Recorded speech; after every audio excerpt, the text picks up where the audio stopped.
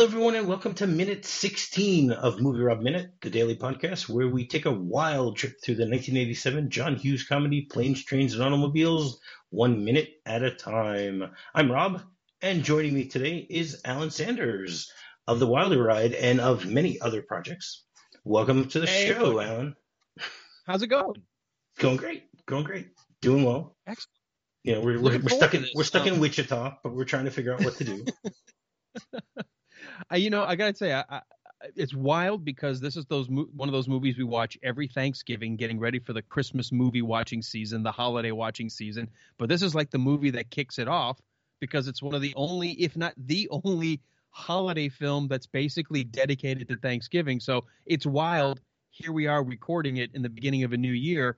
And hey, the way it times out, maybe everybody will be able to go and listen to it all before this Thanksgiving. You should be able to because the whole show will be done by the beginning of July, so you'll have plenty of time to re-listen to the whole thing if you want to listen to it a second time. I don't know if you're going to want to go through that many hours. We'll have to wait and see how many hours it turns out to be.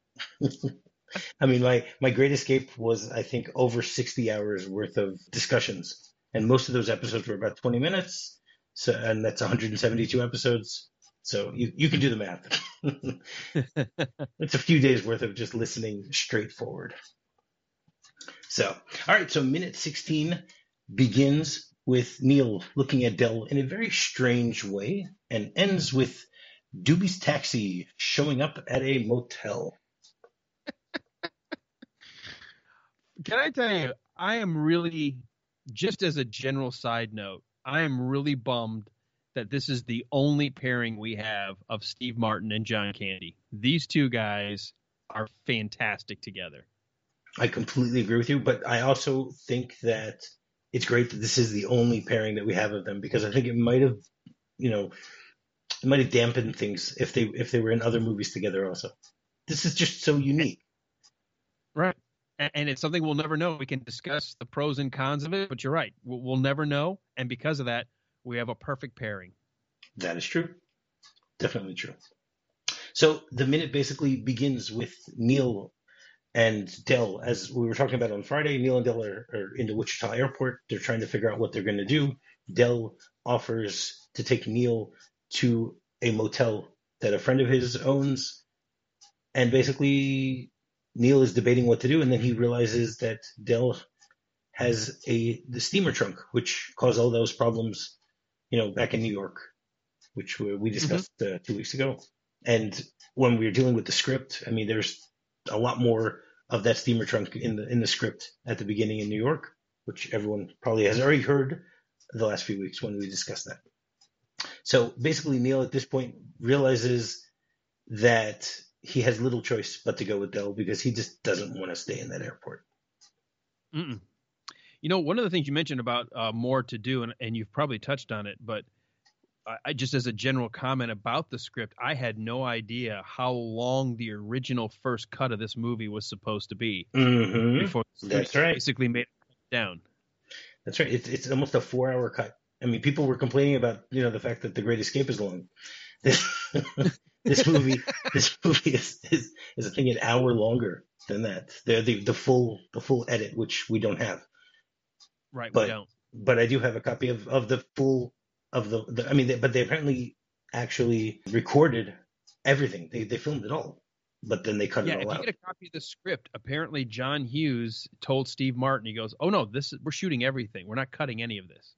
And they did, because when Steve Martin got the script, he's like, "Wait a minute, this is like a 4-hour opus." Yeah. And John Hughes is like, "Yep."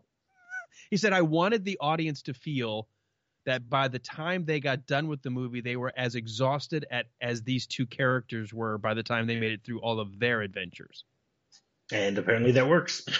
But I am glad they cut it down to make it move a little faster for us, the movie watcher. I agree with you because a lot of the scenes that they cut are pretty much extraneous. There's a few that are good ones, which we'll talk about through the course of this entire show. But on a whole, most of them rightfully were cut out. Yeah. Right. So we see Neil's look on his face that he realizes that he doesn't have much of a choice. And then we get a shot of a taxi driving in the middle of the night. Now, what do you know about cars? Are you a car person? I'm not.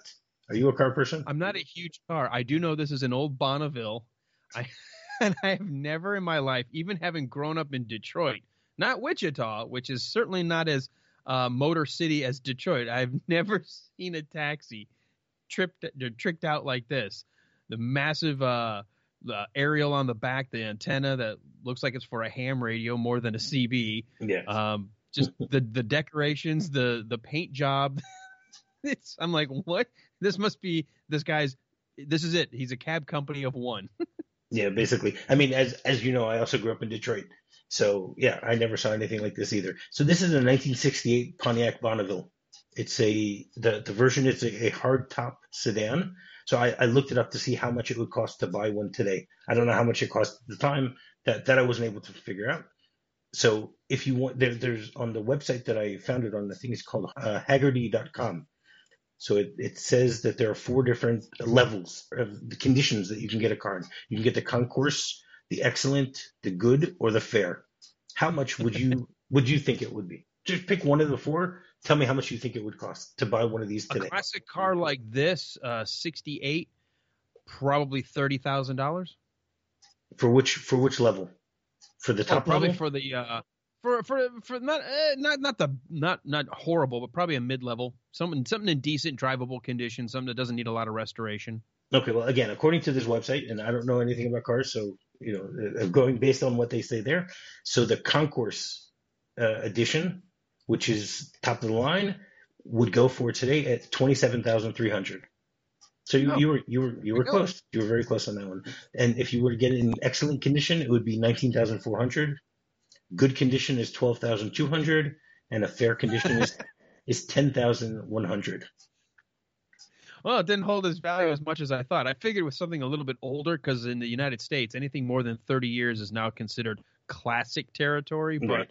They talk about movies maybe like there that too. were I so don't many of like these that. made. People. Yeah, I don't like that either. people say, here, this classic movie from 1998. I'm like, that's not classic. Yeah, it is. If we're still watching it, yep. Nah, I don't like talking that way, but anyway. Right. No, that's my point also. I don't like the phrase of that. Now, the first thing you notice is that this car does not have a license plate in the front. Okay. Here's another question for you. Of the 50 states, how many states require a front plate, or vice versa? You can say how many don't require a front plate. We have front plates, back plates. Right. I honestly don't know how many are left with that tradition. I know I grew up where we had it on the front and the back, and then when I moved to Georgia, it was front and back. And for the last probably 30 years, it's only been the rear plate. So I have no idea how many states still require a front and back. Okay. Well, first of all, I'll give a little bit of history. In Kansas, which is where we are here, supposedly, even though we're not really in Kansas. We're not in Kansas anymore.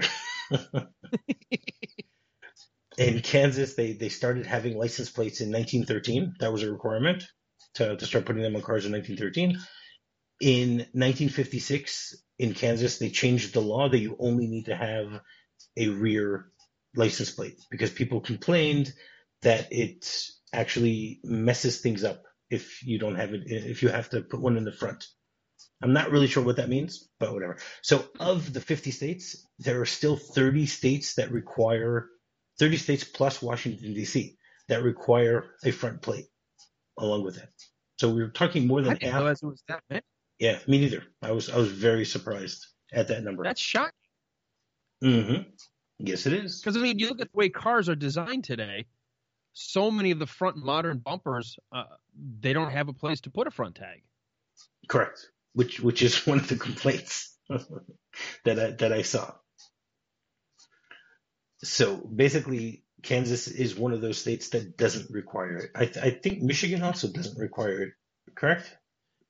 Correct. I think they got rid of it around the 80s or maybe even before that. But because I know we used to have them on the cars when I was growing up, and then all I know is the last time I was there, it was just on the rears. Right. I think in the mid 80s it was already changed when I was growing up there. Yeah, I'm a few years younger than you. Not that much. Not by much. Not by much. Not at all. It's not the years, it's the mileage. Keep that in mind. That is true. That is definitely true. Thank you, Han Solo. Wait, so, was that Han Solo? Indiana No, Jones. Indiana Jones. Indiana Sorry. Jones. Sorry. Same actor, I got different the actor. character. Got the actor. There you go. So this taxi continues driving. Now, the first thing you notice is you can hear the music. Okay, there's a Uh-huh. song playing that the lyrics that we can hear are, well, he takes you up and he beats you down, yeah. He plays around and he spends your money. Now, did you check to see where this is from? I did not. Okay, so the song is from a group known as Balaam and the Angel. Okay, and the name of the song is "I'll Show You Something Special," and it was released in 1987, and it was it was released basically directly for this movie. And then I had they no idea. yeah. Now, do you know what Balaam and the Angel is? Do you have any clue? Nope. It's a biblical reference. Balaam was a prophet of the Gentiles in the Old Testament, and he was hired by the king of Moab, Balak, to curse the children of Israel. And every time he tried to curse them, it didn't work.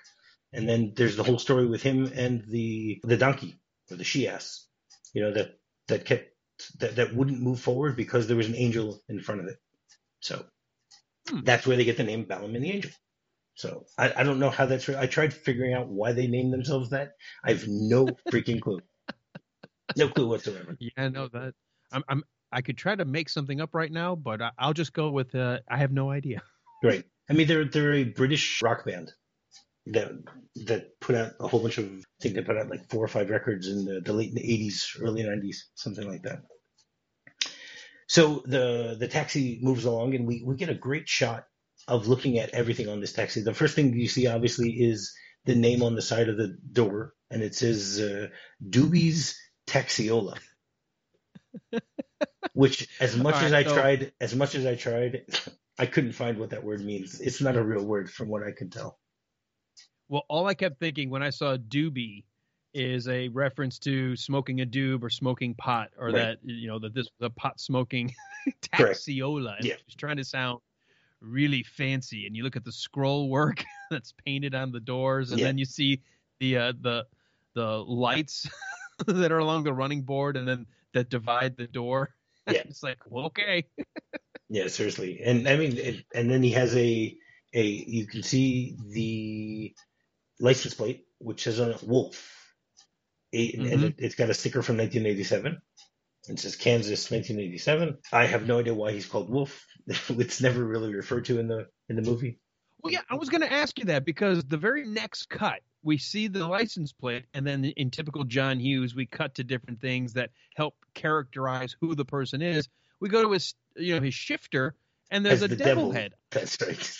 Why wouldn't the license plate be devil or something? It didn't seem like it made sense. Like, why would wolf on one and a devil's head on the other? Yeah, absolutely no clue. They don't give us that much information here. Now, I've been trying to get in touch with Larry Hankin, and hopefully I'm going to be able to interview him. Maybe he'll have some insight into these things. Larry Hankin is the actor who plays Doobie. Okay. Yeah, cool. I can tell you that the next shot I really did enjoy was this guy has no problem putting his female favorite poses and models up for everybody to see when they're riding in his taxi. That is correct. Did you count how many there were? How many pinups? I didn't count how many pinups. I was going to say probably a dozen. Okay, I counted 14. 14. Okay. Yeah, so you're very close on the dozen there, and some of them have they have like playing cards. You have a picture of a naked woman on there, and there's the 6 of clubs, and you see the 6 of spades and the 10 of clubs on one of them. It's like playing cards that he basically has pasted onto I don't know if it's the roof or the side of the car for everyone to get a nice look at it. Absolutely no clue. And it is funny. Yeah, and there's like a scorpion tattoo print there. The whole thing is I don't know.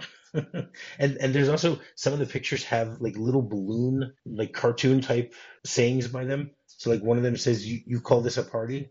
And another one says on it, wow. All I kept thinking is, in our current era, our current climate, can you imagine younger generation getting in a taxi cab with this plastered all on the inside? Nope, not at all. I mean, you might as well just say lawsuit rolling down the road. Yeah. basically. So they give us a quick shot of that, and you could tell that Dell is even a little uncomfortable in this taxi, not just Neil. I mean, first you see Dell, and then he looks over at Neil, and he smiles at him in a very strange type of smile. It's like he's not that comfortable here, and then we No. get a shot of Doobie, Larry Hankin, as I mentioned earlier. He's an actor who was born on the 7th of December 1937. He's had 114 different TV credits, including he was on Seinfeld, and he was also on Friends. On Seinfeld, he played the character of Kramer on the pilot that they made, and on Friends, he played their neighbor downstairs, Mr. I can't remember his name right now, who actually dies. He bangs on the ceiling because they're making so much noise, and then they stomp on the floor, and then they hear a big thud, and they see that he dies. This would be perfect for my wife because she is a Friends trivia-holic. I think she's watched the entire Friends 10 seasons, start to finish, probably 10 times. Oh wow! No, I saw it in the first run, and then I saw it once again the whole way through. I do like watching TV shows the whole way through at some point because it gives you so much insight into the way that everything plays out throughout the course of all these seasons. When you don't have to wait, throughout the summer to find out what's going to happen. Things like that. Yeah. He also has 58 movie credits. He was in Yours, Mine, and Ours, which came out in 1968, which I always remember seeing him in that one. You'd like that too. You're also from a blended family. You should see that if you haven't ever seen that, with Henry Fonda and Lucille Ball. You know what? Now that you said Lucille Ball, I remember the name, but I don't think I've ever seen it. Okay, there you got your homework. Was it remade? Was it remade under a different name? It was remade under the same name with Dennis Quaid and Rene Russo, but it's not even close to being as good. That's the one I think I saw. Go see the original. Okay. As a kid growing up in a blended family, my parents had us watch it, and I've loved it ever since. And now that I myself am part of a blended family, it's also great. I mean, it's about a widower with 10 kids who falls in love with a widow who has 8 kids. Oh my God. And and it's based on a true story. Wow. Yes. Talk about Brady Bunch, but like on steroids. Well, where do you think the idea of the Brady Bunch came from? I guess it must have been from this. Yes. I never like I said, having not seen the original, but yeah, obviously if that's the story that came first. Yeah. So Alan, as I said, you got your homework cut out for you now. All right. Thumbs up. He's also been in 3 John Hughes movies. This one, he was in She's Having a Baby and Home Alone. All right. So we get a shot of him. He's got this like pompadour, and he's got like a toothpick in his teeth. So, and he just like looks and winks at Neil, which I'm not really sure what that means. Yeah, I was trying to figure that because, you're already feeling a little uncomfortable, and then the driver purposely goes over his shoulder, takes his eyes off the road for a good 5 or 6 seconds to give a slow wink, and then slowly turns his head back like, aren't you in for a good time? I'm like, wait, what kind of movie is this? Yeah, he like really grins. He grins at him like a really huge grin. And at this point, Neil then says, "Where the hell is this motel?" And he looks at Del asking this question, and Del turns around and then says to Doobie, "Doobie, is it much farther?" The answer is not much. And then what's interesting is at this point, Del then says to him, "Well, why didn't you take the interstate?" He said, "You said your friend had never been around here, so I just figured he'd like to look around." In the middle of the night. You don't see nothing on the interstate but interstate. I mean, he's obviously trying to just, rack up the price. There's no question about that. Right. Now, I mean, I had this discussion a few weeks ago with one of the other guests about taxis. So if you take a taxi, do you always go with the meter, or do you try to haggle out a price beforehand so that they don't try to run up the meter? Well, the thankful thing, the handful of times I've had to use a taxi have all been in New York, and I just go with whatever because I want to get in and out of that cab as fast as possible. Okay. I've had some horrible times in a taxi cab in the middle of summer with cabs that don't have air conditioning. I mean, where the air conditioning is roll your window down. I'm like, oh, you got to be kidding me. So, yeah, I try to avoid taxis. I'll either drive or I'll do public transportation, but I don't like taxis. Right. Now, what I wonder is, okay, Dell has been to this motel beforehand because he's going Right. to a place that he knows. He also knows Doobie, apparently. I don't think that he just, randomly found Doobie as a taxi driver. He must have called him. It sounds as if he knows him. So shouldn't Dell know that they went around the scenic route? You would think so. I was wondering that, unless maybe this is the first time they've gone this route, that maybe they're used to taking the interstate. Because when he gives him that answer, Dell kind of goes back to Neil and goes, well, there you go. Well, kind of like, makes sense to me. Well, especially since Dell realizes he's not paying. So what's the difference? Right. If Neil's paying, then I don't care. Now, did you notice that in the back and throughout the entire car, basically on the back windshield and the front windshield, there's like these strange little things dangling from the top. Did you notice those things? Yeah, like tassels almost. Yeah, they're tassels, but like, what's the purpose of those? You have any idea? I just had this whole idea that it's almost like a Cheech and Chong kind of Mexican flair, or sort of that you think that this makes your vehicle look really cool when you've got this old, land boat that you're trying to dress up. So it just to me looked like something you would try to do if you were a drug runner, or a druggie, like a pot smoker, which again goes along with the name Doobie on the side. Right. So it reminded me like Cheech and Chong. True. And then Neil looks over at Dell and says, "But it's the middle of the night." And Dell's answer is, "I know," meaning I'm not gonna cause any problems here. I don't want to argue. Exactly. He's my buddy, Doobie. Again, it makes it. I mean, we see how optimistic Dell seems in this particular scene, even though again he's not paying. Right. It's much easier to be optimistic when you're not the one paying. Depending where we are in the script, there's about halfway through this, we've got a shot coming through the windshield where you see the tassels along the top edge, you see the lights along the bottom edge of the windshield, and you're getting a shot across the dash, and you see, Doobie's hands on the wheels. There's two round objects in front of the steering wheel. Are those supposed to be boobs? I believe so. And it also has like this standalone white, right there. Exactly. And he has this like white, it looks like feathers or something like that on the dashboard also. It's like covered in, I don't know if that's supposed to be carpeting or something like that. It looks like it's hair or something, like it's dog hair or something, just all put up on top. I don't know. Yeah. Shag. Yeah. And then you definitely have those two boobs just sitting there. Right in front of the steering wheel. Don't know. No clue as to why that's there. It's such a small detail. It goes by so fast that if you don't slow it down, because you really only catch it as the lights of either obviously they're making it look like they're driving down the street, and so you've either got the street light coming through the windshield, and you just get a moment where it's lit up, like you can't miss it, right? And then it's in shadow again. Right, and in the back, right on the other side of Doobie, you can see that there's like this skeleton. He has like this skeleton hanging there. Which again reminds me of a sort of south of the border Mexicano flair, where it might in honor of the Day of the Dead, where you've got this skeleton hanging from your side window. Exactly. So Dell's response to Neil as to why they're doing this is, but he's proud of his town. That's damn rare these days. So again, Dell is trying to make it sound as if it's okay to be doing something like this.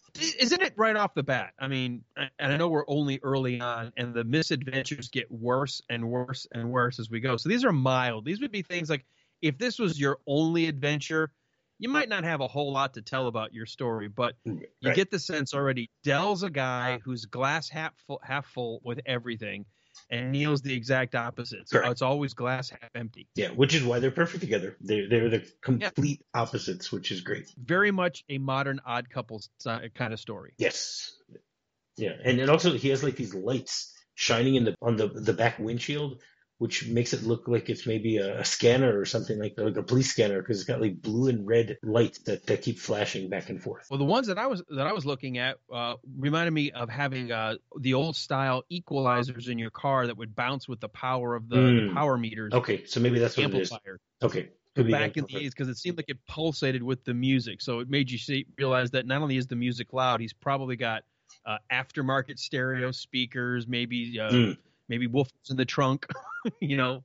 Could be. Because that 80s would have been that era of watching a lot of people trick out their cars as well. As we'll find out on the outside of the car later, it's not just a stereo ride. It is definitely something he's played with the suspension too. Yeah, no question about that. So basically the car then shows up in front of the Braidwood Inn, and we get to see the trunk doesn't even close because it has the steamer trunk hanging out the back. Mm-hmm.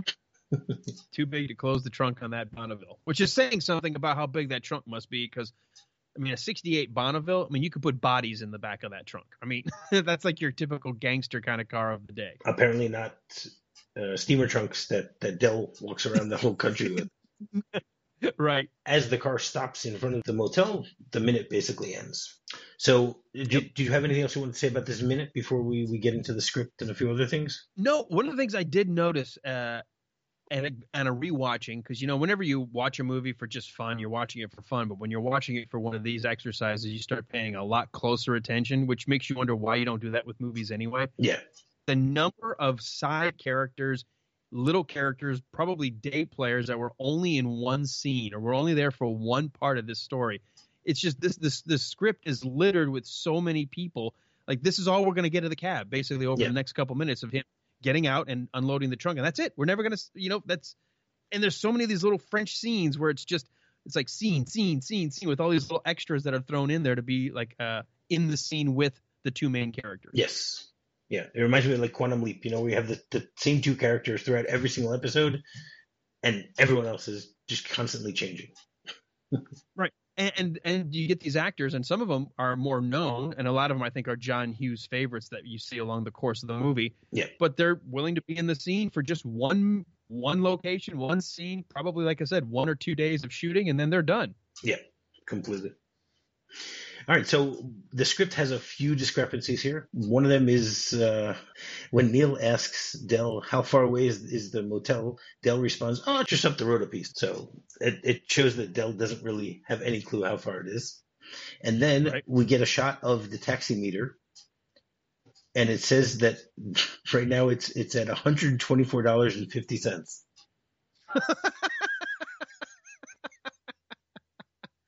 Yeah, I'd say that cab driver took the scenic route. Yeah, completely.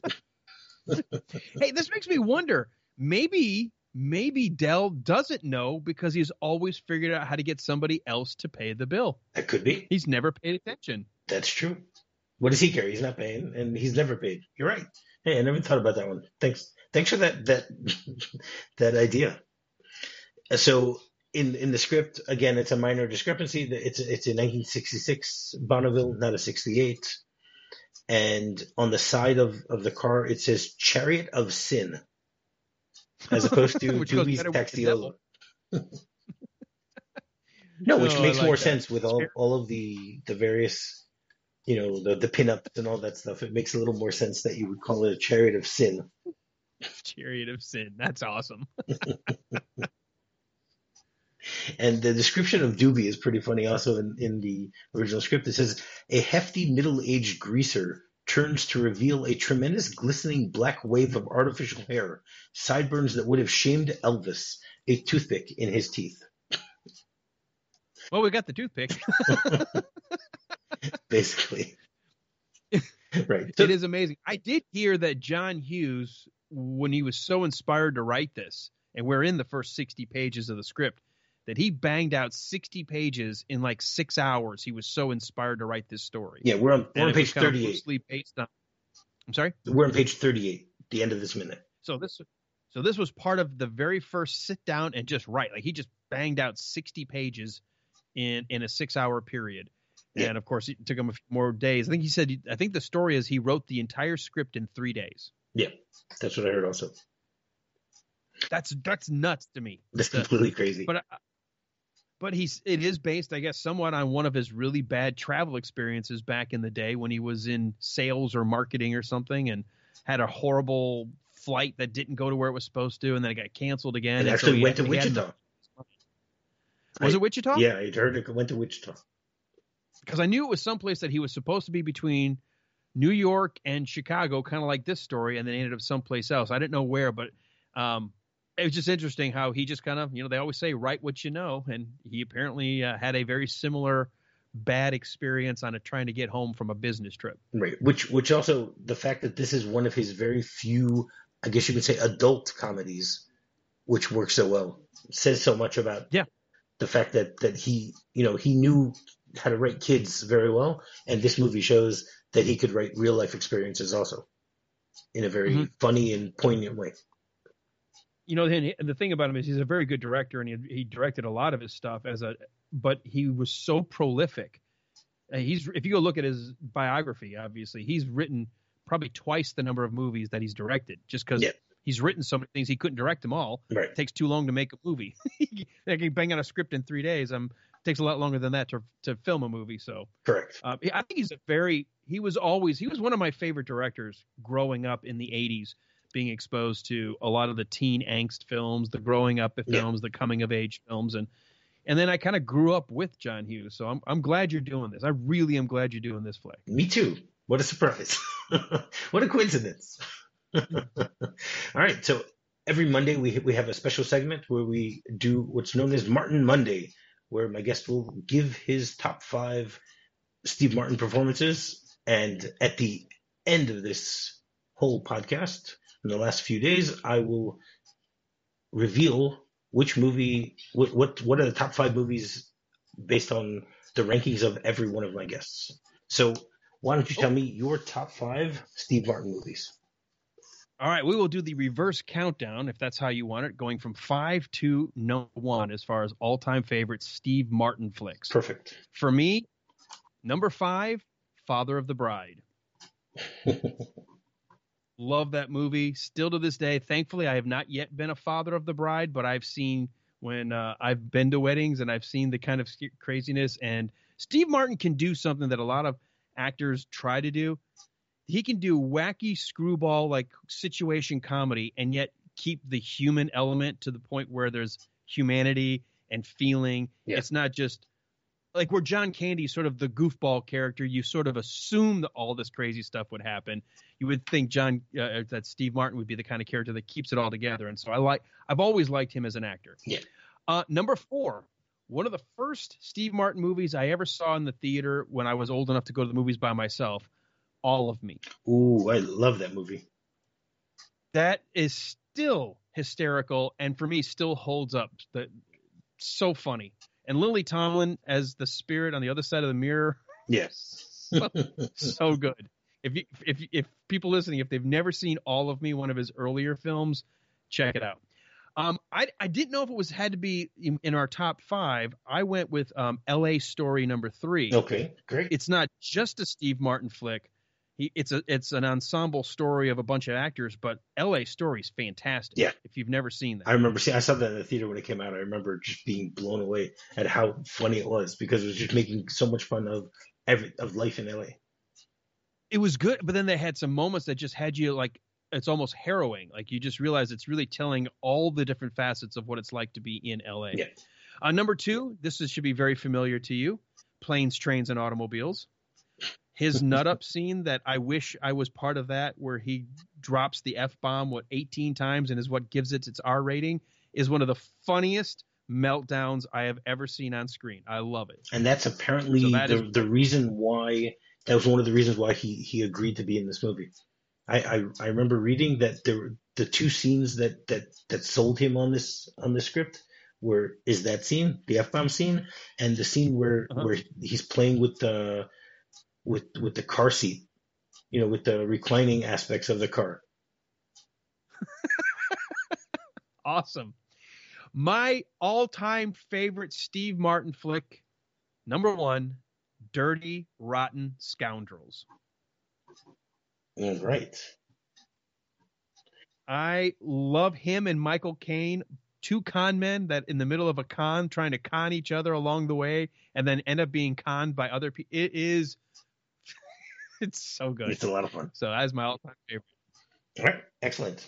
So the other segment that we do every day is Off the Beaten Track, where either myself or my guest will tell a little adventure or misadventure of some story of something that happened to them. It could be long, it could be short.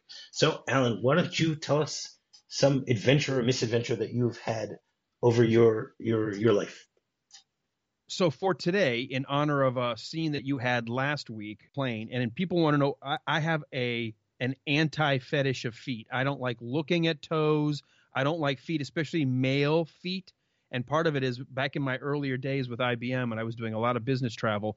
It was a Friday afternoon, catching a flight, trying to get back home. I'm sitting there. I'm up against the window seat, so I've got the curved wall of the plane to my left. And I'm sitting there, and all of a sudden, I started getting this really horrid, funky smell coming up from the side of the seat. I'm going, did somebody look? And wedged between the wall, coming right by my armrest, the dude behind me had taken his shoes off and had put his smelly feet basically right underneath my armrest. And I'm looking down at bare freaking feet, and I'm like, gonna hurl. I was just like, what do you do on a plane? Whoa. Especially after you've been working all day. So I literally can identify with the nastiness of who would do that. And I have been just horrified by bare feet, especially close to my face, ever since. Wow. So there you go. Okay. Not a fun. It goes along with this movie. Yeah, for sure. But it was a horrifying travel moment. Yeah. So, folks, it wasn't Dell, was it? Please. No, it wasn't Dell. But please, folks, if you're traveling, you're not in your living room. You're not at home. Okay? You're not at the hotel. Keep your shoes and socks on until you get to your destination. That's not appropriate for public. And then okay? and then you take off your shoes and socks and you make fists with your toes. Make fists with your toes, but that's back on the carpet. So many references. Why not? That's what we do this, isn't it? Isn't that why we do this? Well, it's what movie lovers do. That's right. I know that. That's right. All right. So there's my story for today. Well, I appreciate that. Thank you very much. So, Alan, why don't you tell people how they can get in touch with you? All right. So for a version of what we do here with Movies by Minutes, our first two seasons of The Wilder Ride were dedicated to two Gene Wilder movies. So you can find us, The Wilder Ride, where we did Young Frankenstein Season 1 and Blazing Saddles Season 2. Check that out. You can find us on Facebook, Twitter, and Instagram. And I say us because my buddy Walt Murray is my co-host on that. And we had a lot of fun doing some talk shows as well to follow with our seasons 3 and 4. All right. Excellent. And while you're doing that, you can go rate, review, and subscribe on any podcatcher you might be using to listen to this show. And to find me, it's very simple. All you do is just do a search for a MovieRob Minute. You can find us on Twitter. You can find us on Facebook. And you can find us on our website. So, Alan, you want to come back again tomorrow? Absolutely. We got to figure out how to get this hotel. Are they even going to get a room? All right. Well, until tomorrow, you're fucked. You're fucked.